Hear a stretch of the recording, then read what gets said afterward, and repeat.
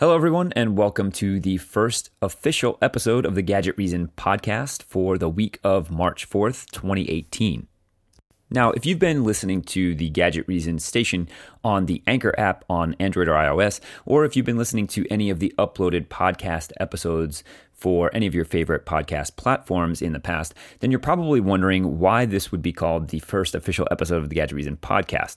So I want to start off this episode with sort of an explanation of where I've been for the past, I guess it's been about 8 weeks now, and kind of what the rethinking of what I plan to do with dividing up the Gadget Reason sort of show or the Gadget Reason brand and all of the content associated with it into different parts and different pieces. So I think at the end of that explanation, you should have a pretty good idea of why this particular episode is going to be the actual first official episode of the Gadget Reason podcast, and you'll have a better understanding of what to expect from the podcast and the content on the Anchor app going forward.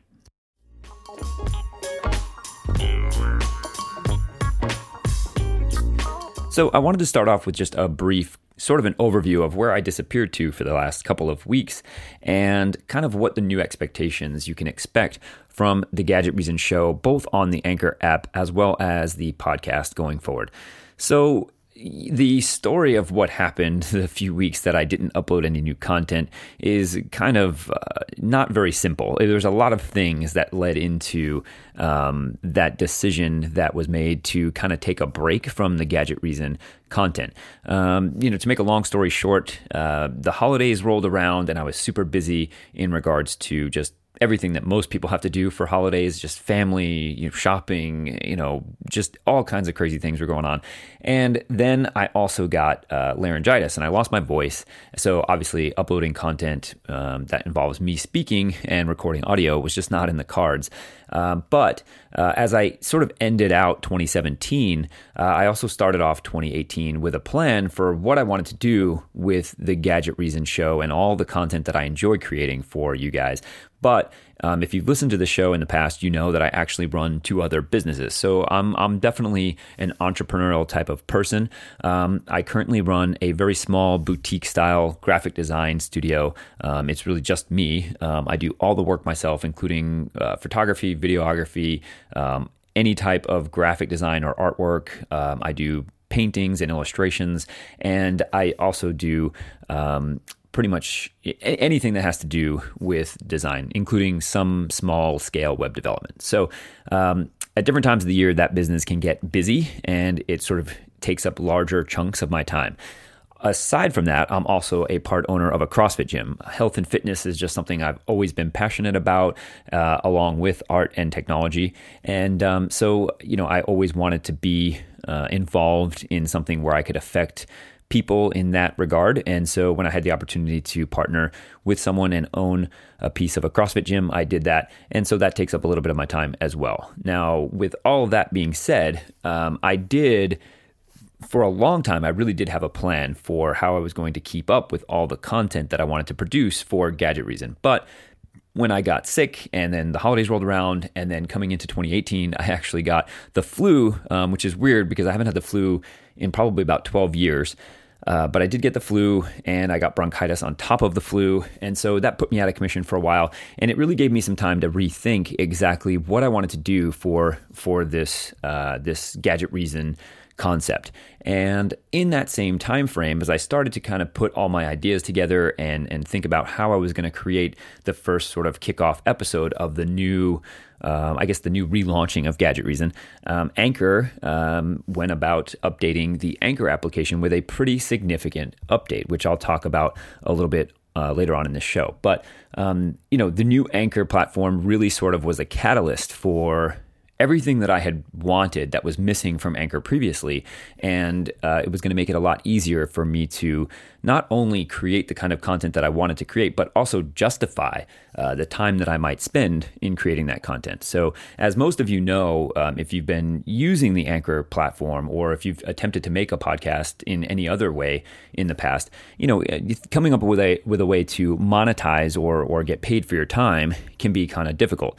And just as it is with YouTube or anything else, being that I do have 2 other businesses that make up, basically my yearly income, any time that I dedicate towards Gadget Reason is obviously something that is basically comes down to just a hobby or volunteering my time at this point, because there's currently really no monetization happening with Gadget Reason. So yeah, all of that had to be taken into account. But going forward, I'm going to stick to basically two different types of content. I will continue to create the very short format type content for the Anchor application, and that content will continue to be exactly what you've come to expect if you've been tuning in and listening to that content in the past. I'll stick to basically two different types of episodes: the tech downloads, which will probably be a weekly show now, where I'll kind of recap all of the best and greatest tech news that I found most interesting for the week. And I'll give you guys my thoughts and opinions just as I have in the past. But that'll be very scripted, very sort of rigid, and very short and concise. So trying to keep those episodes to, basically 12 minutes or so. And then I'll continue doing the tech perspective episodes probably once every few weeks as well. And those will be talking about just some of my favorite new tech purchases or tech items that I'm using day to day, or anything else interesting. But they'll be dedicated to focusing usually about one specific product or one category of products for each episode. So that'll be for the content that goes to the Anchor application. Now, when it comes to the content that I'll be creating specifically to be used to create a podcast episode that'll be uploaded to iTunes and all your favorite podcast platforms, that's going to be more like the content that I'm going to create for this episode. So a little bit more conversational based, a little bit more loose and raw, a lot less editing. So you may hear me sneeze or take a sip of water, or even maybe yell at my dog if that happens to be something that occurs during an episode. But I'm going to keep them much more loose and much more sort of laid back, more like a traditional podcast, something that's just more like I would be having a conversation if you were sitting here in this room with me. So that's going to be the difference and the changes to how I'm going to approach the content for Gadget Reason going forward. So I hope that you guys enjoy the content. I hope you like the changes that I'm going to be making, and I hope that you continue to find it helpful, educational, entertaining, and interesting. So that's the main difference between what I was doing in the past and what I'm going to be doing going forward.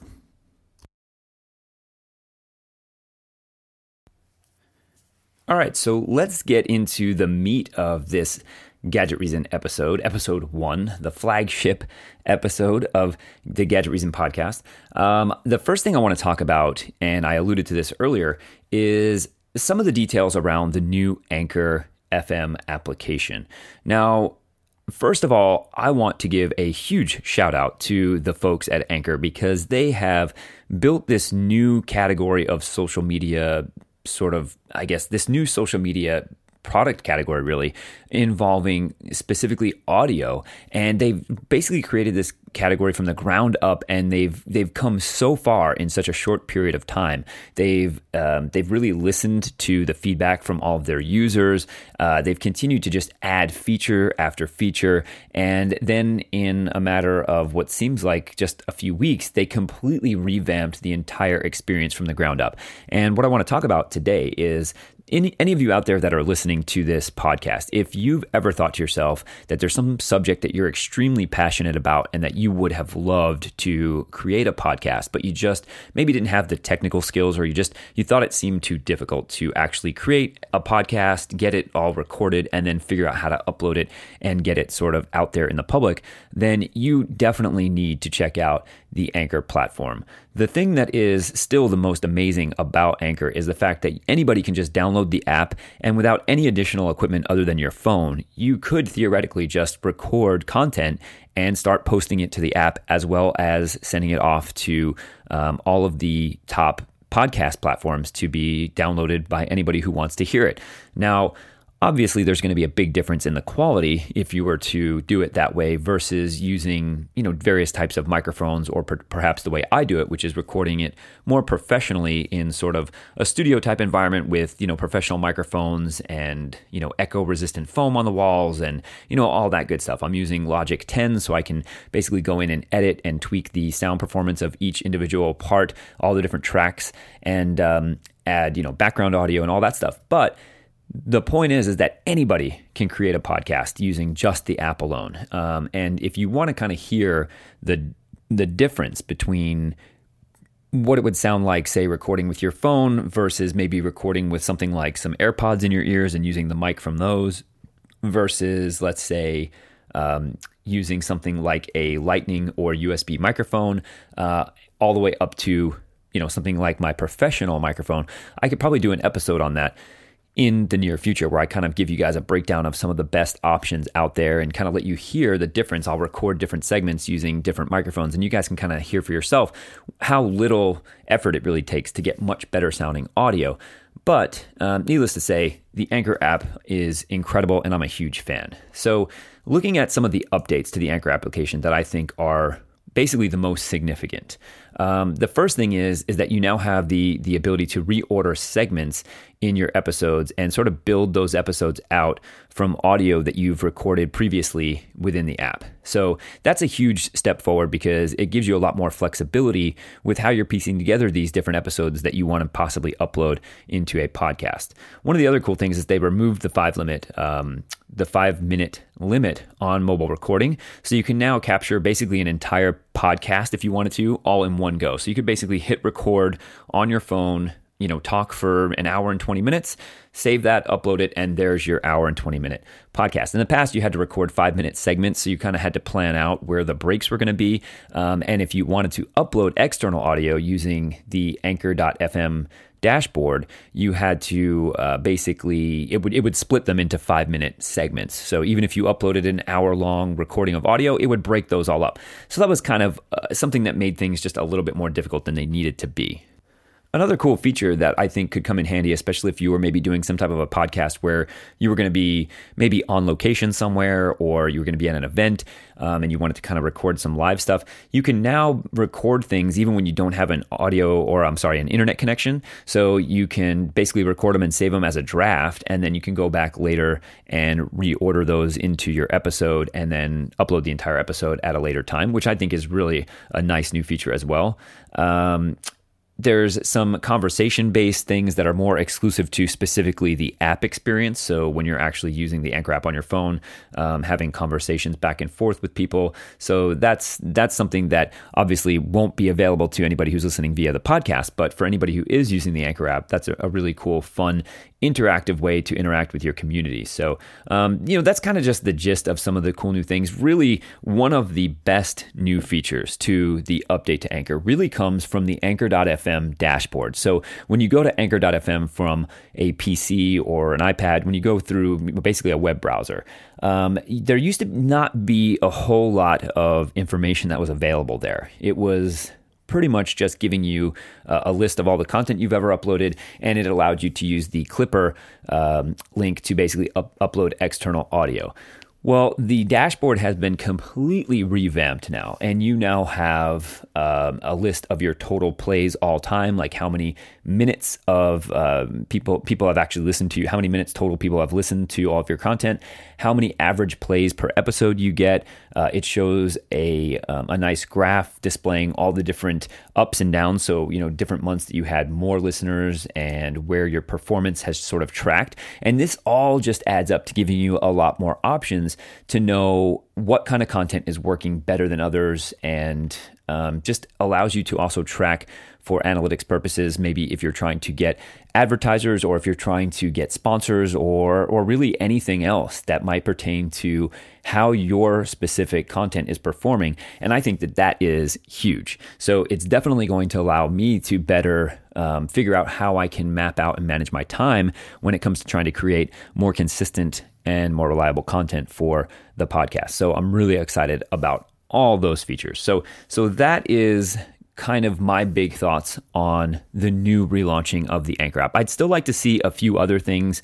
One of the things that I've been requesting for a long time is for the ability to upload or to add external background audio, like background music or anything like that, via the application. So even when you're when you're out and about mobile and you wanted to build an episode. Currently, there's no way to add a background track, an audio track, separately. So that's something that I really enjoy. I like having intro music that fades in and out.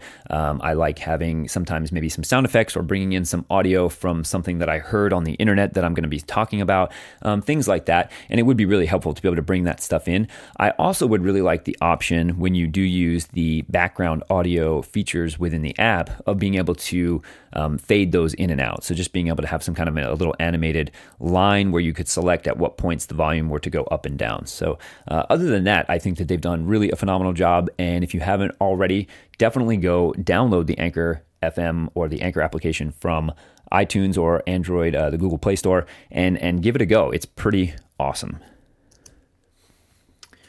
All right, so switching gears just a little bit, I want to talk about what have been some of my most favorite tech products of 2018. So these are just products that I've purchased in the first few months of 2018 or that have come out recently, and the ones that I've personally been using and have quickly become sort of my go-to devices, the devices that I use, every day or at least multiple times a week. The things that I just, at this point, couldn't imagine living without now that I've had them.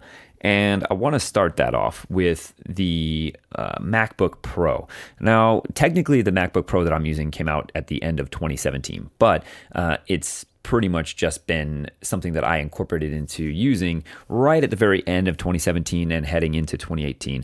And I want to talk a little bit about the MacBook Pro and why I chose it and why this has sort of become a much bigger part of my everyday activities than I thought it would. So if you've listened to the show in the past, you know that for the longest time, I really haven't had a laptop. I work for myself, so I typically spend most of my day in my office/design studio, and I have I have my full-blown workstation set up there with my custom-built PC, my 5K iMac, all my audio recording gear, my video editing gear, my graphic design gear, my Wacom tablets. I pretty much have everything that I need. And being that I do work for myself, I really haven't had much need for a laptop. On the rare occasions that I'm traveling or I'm away from my desk and I need to get some light work done, I typically use my original 12.9-inch iPad Pro, which still does everything that I need it to, especially with some of the more pro-type applications that have become available over the past 6 to 8 months. So, towards the end of 2017, I had decided that for a couple of reasons, I wanted to get a laptop so that I could do basically the same exact types of work that I do on my desktop on a mobile device. And the main reasons for that were really just came down to a few times when I am traveling and I get a project or something that I need to finish, and it just makes my life easier to know. It's a little less stressful to not have to worry about being in a situation where I wished I had something that could accomplish those tasks versus having it and not needing it. So that was the first part. The second part is that when my wife is home during the evenings and we're watching TV or something, sometimes I would spend the entire night, sort of locked away in my studio doing work and not getting to spend some time with her. So I found that it might be nice to be able to get some of that work done on the couch while I'm talking to my wife and watching TV and whatever. So those were really the driving factors behind me getting a new laptop. And when it came down to it, I knew with all the things that I needed this thing to do, which is, again, be able to do everything that I do on my desktop in a mobile, computing device, I pretty much immediately had narrowed it down to the Surface Book 2, which I absolutely love, and the latest MacBook Pro. So after going back and forth for a couple of weeks and really agonizing over the decision, I decided that changing up a few key parts of my workflow to having to use Windows-based apps that really were not equivalent to some of the Mac apps that I use. So specifically, I'm a huge Final Cut fan. I love to do video editing in Final Cut, and I really couldn't imagine having to switch over to using Adobe Premiere. Now, I have an Adobe subscription. I do have access to Adobe Premiere, and I know how to use it. I'm just not as fast or efficient at it. And for 4K video editing, I've found that there really is nothing faster and more reliable than Final Cut. And the same goes for a few other key applications that are just not available on Windows. So ultimately, I decided that I would go with the MacBook. So I got a 15-inch MacBook with the Touch Bar, 16 gigs of RAM, pretty much spec'd out with the exception of storage space, which is not a big deal to me. I have a Samsung T5 500 gigabyte portable SSD, which is super small and easy to pop in via USB-C. So I wasn't too concerned about storage.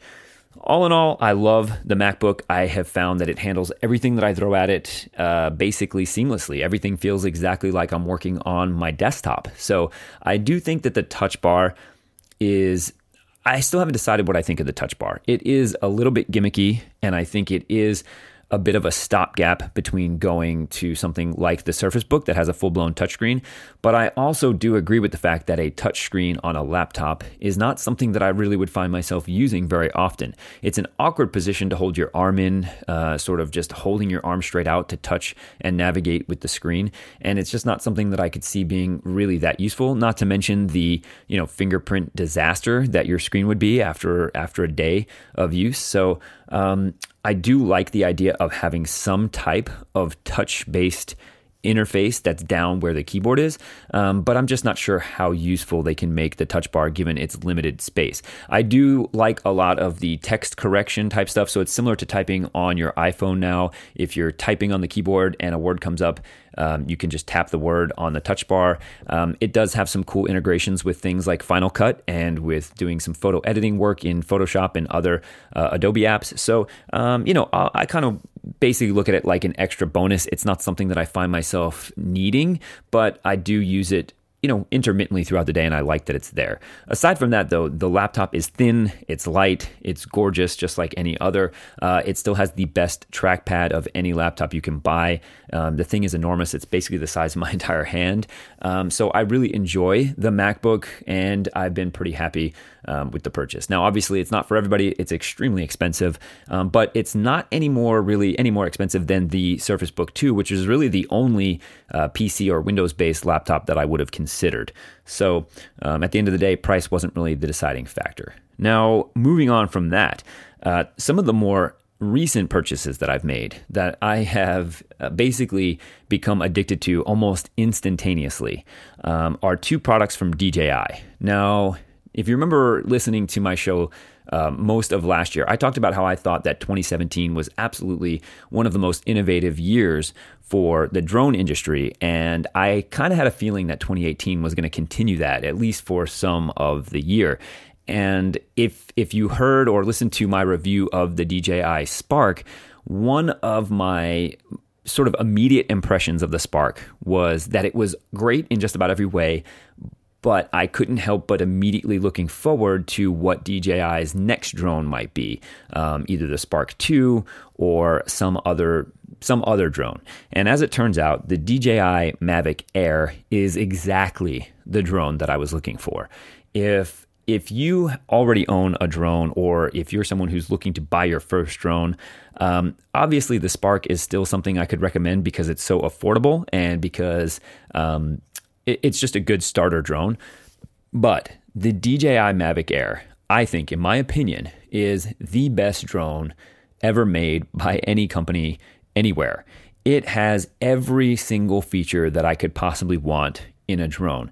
As far as overall image quality, obviously there's going to be drones that DJI makes. The Aspire drones are their pro level drones. You've got the Phantom series drones like the Phantom 4 Pro. They're going to take much better video quality. Obviously, they have bigger cameras with bigger sensors, and there's no question they're going to take better footage. However, I've owned a Phantom drone, and the big problem with the Phantoms is that they are large. So, you usually will not have it with you unless you specifically had planned to go do some drone footage shooting or some project with a drone. You're not going to just happen to have your drone, your Phantom drone with you. It's not something you're going to carry by mistake.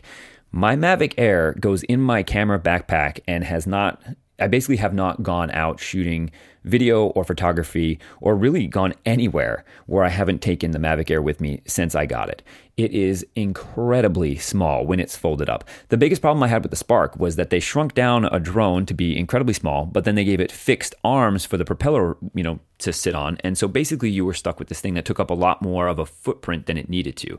With the Mavic Air, they took all that same concept, plus all of the tech from the Mavic Pro, including the 4K camera and the 3-axis stabilized gimbal, and they added in additional sensors, additional automated flight modes from the Spark, and put it all into a body that now has foldable and collapsible arms so that it fits into something that is basically the size of it's basically the size of an Xbox 360 controller, maybe a little bit bigger. I mean, that's a little bit of an exaggeration, but it is incredibly small. And the little case that they ship it with, it's kind of a soft zipper case, is absolutely perfect. It's molded on the inside to fit the drone. You put it in there, you zip it closed, you throw the charger and your remote in a bag, and you're good to go. Another really cool thing that they did was they made the joysticks on the controller removable. So they unscrew and then they store right inside the controller itself. And that little tiny detail makes the controller so much easier to pack away. It is unbelievable how something so simple and insignificant sounding can make such a huge difference. One of the biggest problems with traveling with the previous drones was that the controller needed to be packed in a way where the joysticks weren't crammed in any direction, because it's not good for the calibration of the joysticks. So I was always worried that my bag was going to get bumped or kicked or sat on, and I would either completely throw off the calibration of the joysticks or even perhaps break one of them off. So just that whole idea, once again, DJI does a great job of thinking about the entire experience of how you're going to go about packing and using this drone. And, from a footage standpoint, you can complain about some of the dynamic range being missing from something like a Phantom. You can complain about a lot of little tiny details. But at the end of the day, this little drone takes incredibly sharp, beautiful looking 4K footage, 3-axis stabilized, it's an amazing tool to have. And if you know me, you know that my biggest sort of passion for technology comes from really tools. Most of my tech products that I buy throughout the course of a year would fall under what I would consider to be the tool category, something that is either going to help make my life better, more enjoyable, more fulfilling, or make my productivity easier, or just make my life easier in some way. Those are my favorite kinds of tech products. And I definitely consider a drone to be just that. It's a tool. It's another way for me to capture memories with my friends and family. It's another way for me to capture beautiful moments in a storytelling situation where I want to create a video or some kind of content for social media. And it's a great tool for capturing beautiful photography that I can use in addition to my more standard photography. So the Mavic Air is a huge win for DJI, in my opinion. I would give it a 9 out of 10 if I had to give it a score. I still would like to see the next big innovation from DJI figure out a way to give those tiny little cameras in these portable drones a variable aperture. That is actually the biggest downfall to the current technology. It is simply the fact that the only way to control things like your shutter speed and to control the overall amount of light that the drone captures is to get some filters. And if you're going to buy any DJI drone, I would highly recommend buying some Polar Pro ND filters, because controlling and being able to set your shutter speed to be double your frame rate is really key to getting smooth looking, natural looking cinema style video. So if you're going to get a drone, definitely plan on buying some ND filters from Polar Pro. So that brings me to another DJI product that I just received about a week ago, and that is the DJI Osmo Mobile 2. Now, I had the original Osmo Mobile, and I've tried other gimbals meant for smartphones, as well as some of the ones that are meant for small mirrorless cameras and for DSLRs. And I got to tell you, the DJI Osmo Mobile 2 is sort of the perfect culmination of... It's basically DJI doing what they do well. They take technology they've already developed and they take different R&D from other projects that they have working on, and they kind of put everything together. DJI is one of those companies that does an incredible job of taking little parts of different pieces of technology for all of the different products that they create in their lineup and sort of mixing and matching them. So for example, on the new Osmo Mobile 2, they've added in the same motion tracking capabilities that are present on their drones. So for example, I could set up my Osmo Mobile on a tripod and I can put my phone in it, and I could tell the software that I want to track, let's say, for example, a person or an object or even myself, and then I can move around and it's going to keep that camera very precisely and smoothly positioned, aiming on that object or person that's being tracked. That is so helpful and so damn cool to see in person. But if you don't know, basically the Osmo Mobile is a 3-axis stabilized gimbal, a motorized gimbal for your smartphone that allows you to get smooth, jitter-free motion tracking and basically movement without having to worry about some of the specific things like how you're moving your hand. So it just makes everything look very smooth, very clean. And that's the purpose of a gimbal. Now with the Osmo Mobile 2, the tracking feature is great. The battery life is great. It now has an internal battery that gets about 17 hours, I believe, of battery life. I've really never had to think about the battery life on it to this point. It pretty much just is always charged. It always has battery life. Once a week, I put a charger on it, and I know that it's going to be good to go for the next few days. So it's really solid in terms of battery life. The joystick and all of the movements are incredibly smooth. The zoom feature now, which is a little thumb slider on the side, allows you to access the electronic zoom feature of your smartphone's camera, and it does a very cinematic style, smooth zoom in or out. It's really useful in just creating some more motion for your shots. Just everything top to bottom. The thing feels solidly built. It's everything you would expect from a DJI product. That's pretty much all I can say. If you've ever owned anything from DJI, you know that they make high quality, professional level products, and the Osmo Mobile 2 is no different. Really, the biggest differences between, I would say, some of the off-brand cheap gimbals and something from DJI really comes down to the software.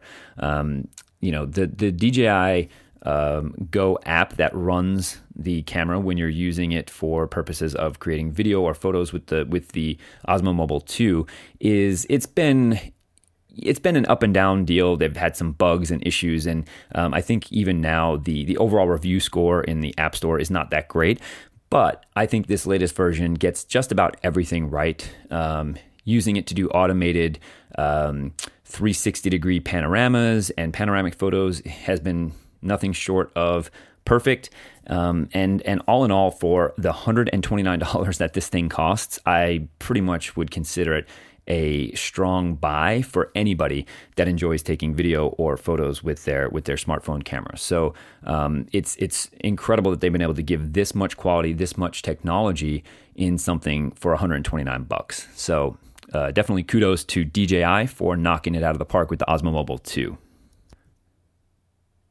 One other thing that I wanted to mention that it's just something that I noticed the other day that I find myself using every single day of this year especially, is this is an application actually, and it's a specific application for the iPad Pro series of tablets, and it's the Infinity Photo app for the iPad. And if you're not familiar with Serif is a company that makes a competing line of products to all of the Adobe Pro apps. So basically they make Infinity Photo, which is available for Windows, Mac, and now for iPad. And it is a full-blown competing app to something like Photoshop. And it actually has some things that it does better than Photoshop, if you can believe that or not. And it's available without a subscription. You just buy the app at a one-time price. And it's definitely one of the most expensive apps in the iOS App Store, but it is 100% well-deserved. This application is basically a one-to-one copy of the desktop version. It is unbelievable how much time, effort, and thought Serif put into making Infinity Photo for the iPad, and how they were able to capture just about the entire user experience from top to bottom for the iPad, but also adjust all of those things to make it so that it's easy to use with a touch-based device, something that doesn't have a mouse and a keyboard. They did an incredible job. It's been out for a little while now, but the reason why I put it into my favorite sort of tech for 2018 is there was a huge update that came, I believe it was like a week or two ago, and It fixed a lot of bugs, it added some new features, and they also included several free downloads for anybody who purchases the app now, and for anyone who's already purchased the app. And they have some effects brushes and some new filters. And when you put it all together, I've been obsessed with this app ever since the last update. I already used it on the regular basis anyway, but now after this latest update, I've found that I can do just about everything that I would want to do or need to do in Photoshop right there on my iPad, anywhere, anytime. And, the user interface is gorgeous. It does take some getting used to. It's very different. It's very different than using Photoshop. And I've been using Photoshop for better part of 15 years. So I am very efficient with the keyboard shortcuts and with exactly where to find everything. And I've created custom workspaces in Photoshop for years for different types of work. And my efficiency in Photoshop is 1,000% better than what it is currently with either the desktop version of Infinity Photo or even the iPad version. But as I continue to learn and continue to adjust, and just kind of figure out the best way to use it, there's no denying that it is an incredibly powerful app. And it really does highlight not only the power of the iPad Pro, and keep in mind, I'm using the original 12.9-inch iPad Pro from a few years ago. And to this day, I still have not seen any reason to upgrade. That thing is so powerful. I really have not ever noticed it slow down or bog down. And, again, I'm using something like Infinity Photo, which is a desktop quality application with desktop quality effects, and things like zooming or rotating an image just happen instantaneously. There's just no lag. And with the Apple Pencil, I'm able to do painting, drawing, airbrushing on photos, and it's amazing that there's no lag, no issues whatsoever, even with extremely high resolution photos and even doing raw photo editing. So it's amazing what they've been able to do, and I'm extremely anxious to get my hands on Infinity Designer for the iPad Pro. If you're not familiar, Infinity Designer is their answer to Adobe Illustrator. It's a full vector workshop-based software that lets you do anything that you could do in Adobe Illustrator. And they've been hinting at and even teasing photos and videos of the iPad version for quite a while. And it looks to be exactly the same thing that they did with Infinity Photo. It looks like it's going to be a full-blown, fully featured version for the iPad that has everything that's in their desktop version. So I'm excited to get my hands on that. I think it's going to be amazing what I'm going to be able to do with just an iPad with an app like Infinity Designer. So those are my top obsessions in terms of tech products and tech in 2018. I do want to mention a few other holdovers that I'm still obsessed about from 2017. I'm still completely addicted and obsessed with my Apple AirPods. I've never found a more versatile or I've never found a pair of headphones that I've been so just obsessed with. I use them probably 15 to 20 times every single day, whether it's for answering phone calls, listening to music, watching videos. They're just so effortless to use. Popping them out of their case, putting them in your ears, the fact that it automatically gets detected by all your different Apple devices. And then when you're done, you just pop them in the case and they're charged. They're always charged. I have never had a Bluetooth set of headphones that I could rely on this much. Typically, with other Bluetooth headphones, you'd go to use them and you forget to charge them, and they're, how they're dead, and all that. The fact that these just get thrown in their case, and once every 2 to 3 days I charge the case when I go to bed, I've never once gone to use my AirPods and not had them work and be fully charged and ready to go. I'm still obsessed with my Nintendo Switch. I haven't been using it as much lately because I've been extremely busy, but I did go on a trip to New York recently, and I played with it on the plane ride, and I was able to get some time in, before bed. It's great being able to take the same exact game that you play on your TV at home with you on the go. There's no denying that. That's still the coolest feature of the Nintendo Switch. And I'm still a huge fan of the Xbox One X. I consider myself to be a PS4 or a PlayStation fanboy. I'm definitely a bigger fan of the exclusive titles for PlayStation, but I still say that it's amazing that Xbox, or that Microsoft, I should say, was able to deliver something the size and form factor of the Xbox One X that is capable of true 4K gaming. And yes, you can make all the arguments you want about whether it is true 4K in many cases, checkerboarding, dynamic resolution scaling, all that good stuff. But at the end of the day, on your 4K television in HDR from across the room, it looks incredible, and the games look basically it's the best looking version of any game you're going to get on a console, and it looks damn close to what it would look like if you just hooked up your PC to your television. So it is a great experience, and I'm just really impressed with the tech, and the fact that it doesn't even get noisy or overheat is a huge feat. So that's kind of my thoughts on most of the tech that I'm currently using, that I'm currently sort of obsessing over right now. And I think that the rest of 2018 is also going to be very camera heavy, very drone heavy, and as always, very smartphone heavy.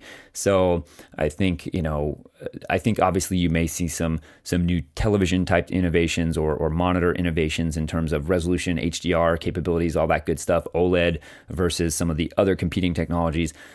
But I do think that in the past couple of years, camera tech has really been at the forefront of fast-moving tech innovation, and I think that's going to continue through 2018. And I definitely think that drones are going to continue to be a huge emerging market as DJI continues to pump out products that are so easy to fly, that are so reliable, that have so many safety features.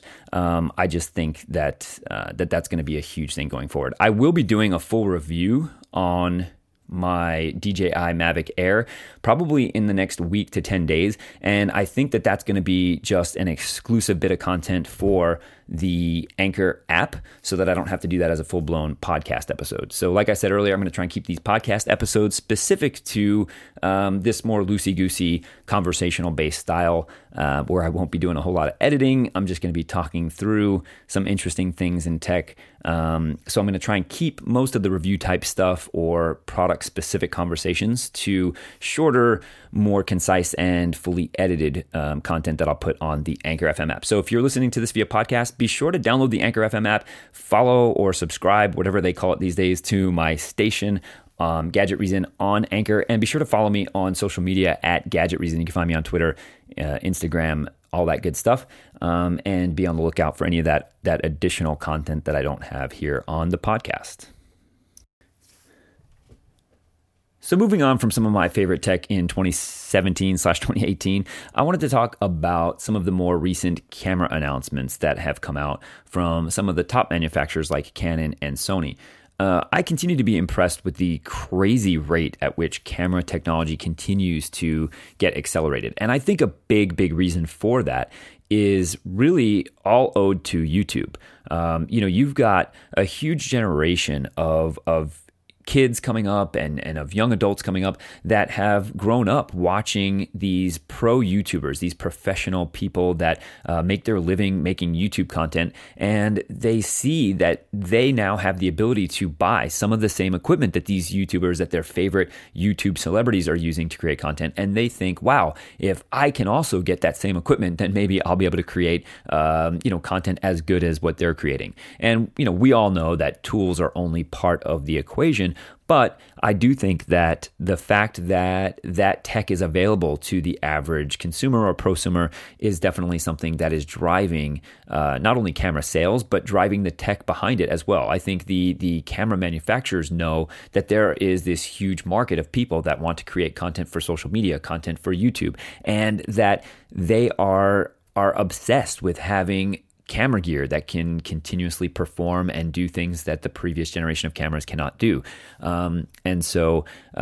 Recently we had the announcement from Canon, where they have announced their first, and what most people would argue is long overdue, 4K mirrorless camera in the EOS M50.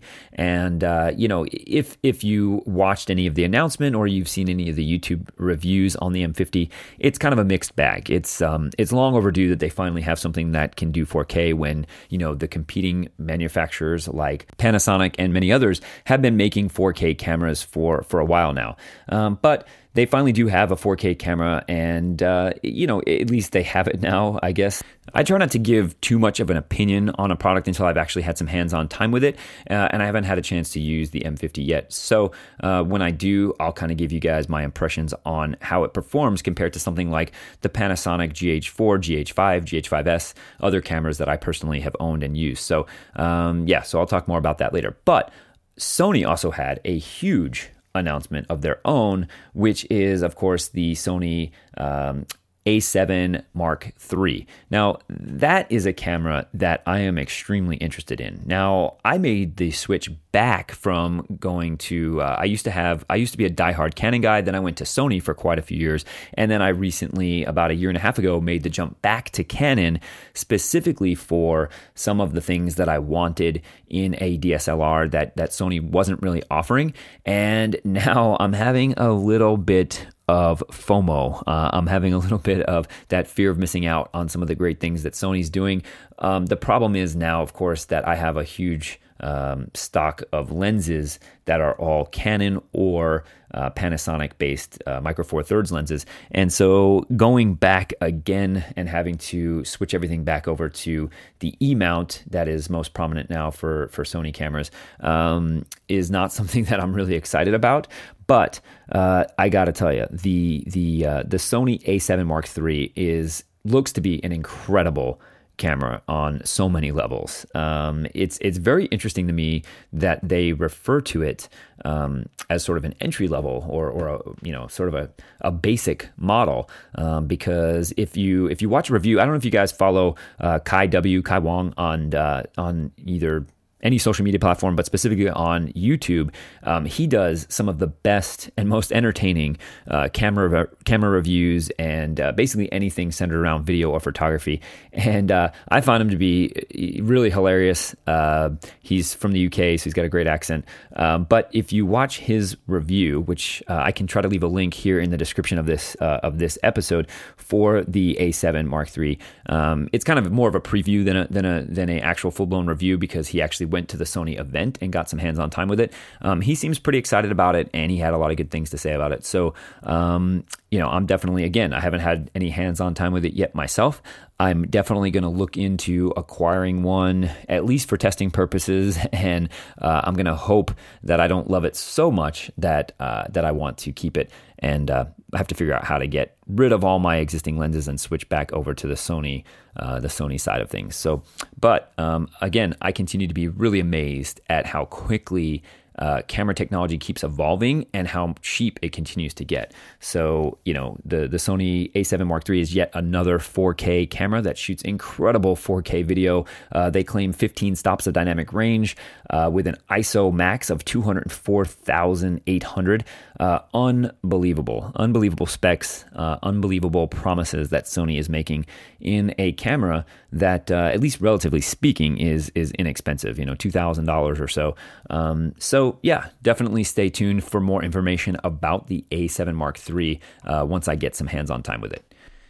Moving on from the camera world for a minute, I wanted to talk very, very briefly about the Galaxy S9, S9 Plus that was just recently unveiled. I am a smartphone junkie. I am completely disloyal. I will flock to and play with any latest, greatest smartphone. I don't care who makes it. I had 7 different smartphones last year. Obviously, my iPhones are my go-to daily drivers, but that's only because it's so easy because of all the different things that I'm doing. As I said earlier, tools. It's all about tools for me. And the fact that I use an iPad, I do have Mac computers, and the fact that I'm running multiple different businesses, it just makes my life much easier to have everything in sync, especially now that Apple implemented the Files app within iOS. I can get all the files that are on my desktop. Those are the same files that I can view on my laptop version of my desktop and on the Files desktop app in iOS. So that is the only reason why Apple is my daily driver, or iPhones are my daily driver. Aside from that, I do have secondary devices that I rotate through the entire year. And I'm not really a Samsung fan, though, which is the interesting thing. So I'm not a huge fan of the Samsung experience, their user experience that they put on top of Android. I still would much more prefer a stock Android experience similar to what you get on the Google Pixel line of phones. So that usually is one of the big reasons that I stay away from the Samsung devices. I'm also not a huge fan of the hyper-saturated colors that they use for their OLED displays. I know that that's kind of the complete antithesis of what most people love about an OLED display, but I really like natural colors. It's the graphic designer / artist in me. I think that the OLED colors, not only on their phones but on their televisions, are completely overblown and overdone. The greens look completely unnatural. The reds are practically neon. I'm just not a huge fan. So, with that being said, the Galaxy S9 has the first smartphone camera to have an adjustable aperture. And to me, that is incredibly innovative. And it actually makes me kind of angry that Apple didn't come up with that first and that they allowed Samsung to beat them to it. That is such a huge leap in camera technology when you think about how small these lenses need to be, and the camera modules are so tiny that Samsung was able to figure out a way to have an actual shutter iris that is adjustable on that tiny little camera. Is so cool to me, and I cannot wait to get my hands on it and play with it and get some hands-on comparison photos from that versus my iPhone 10. So if you guys follow MKBHD, one of the best tech YouTubers, one of the best tech people on the planet, here's what he had to say about the Galaxy S9, at least at his sort of first impressions. It seems like this whole event, this announcement, was saved from being called the exact same phone as last year by one major feature upgrade, the camera. So, obviously MKBHD, if you know him and you watch his videos, he's definitely much more of an Android guy than an iOS guy. And so I found it kind of interesting that, even he was able to kind of be relatively objective and kind of recognize the fact that, the Galaxy S9 really doesn't offer a whole heck of a lot over the previous Galaxy S8 or S8 Plus, except for this incredible new camera feature. Now, don't get me wrong, I'm not trying to dismiss that as being not a big deal. Obviously, cameras are one of the biggest reasons people upgrade phones as it is. So I certainly think that any huge innovation to camera tech on a smartphone is going to be a big deal. And I'm sure that Samsung is going to do everything they can to milk that. And rightfully so. Like I said, Apple definitely missed the boat when it came to having an opportunity with something as expensive as the iPhone 10 to really go all out and push things to the next level. So I definitely do think it's going to be interesting to see what Apple does with this going forward, because as we all know, Apple loves to see what everybody else does and then try to not only sort of copy or build on that, but to really perfect it. So I'd really be curious to see what Apple is going to plan to do with their next set of cameras based on what Samsung has come out with here. So yeah, I'm definitely excited to get my hands on it and test it out. And again, I will be bringing you guys more information about that once I have a chance to test it myself. And I'll post some comparison images and all that to my Instagram or to Twitter so you guys can check them out there too. So be sure to follow me there if you don't already. So guys, that is going to do it for this first episode of the Gadget Reason podcast. I hope you guys enjoyed the content, and I hope you enjoy the format that I'm going to be taking here with the podcast episodes. But as I said at the beginning of this episode, there will be plenty of other content if you're not necessarily in the mood for a full hour-long podcast, or if you just enjoy some of those bite-sized little bits of information that I provide. Definitely be sure to subscribe to my station on the Anchor application and listen to all of that content there as well. But you can definitely look forward to more podcast episodes coming each week from here on out. So I want to take one more quick second to thank everybody who's supported the Gadget Reason station on Anchor and the podcast over the past few months. It's really cool to be able to create some content and know that people are out there listening to it. And I was really surprised to find out that really more people are listening to the Gadget Reason content that I produced via a podcast of one form or another over the actual app. So I definitely think that it was something I was not expecting. So thank you to everybody that's subscribed, that's favorited the channel, that's listening via the podcast or the Anchor application. You guys have a great rest of your week, and I will talk to you all next week.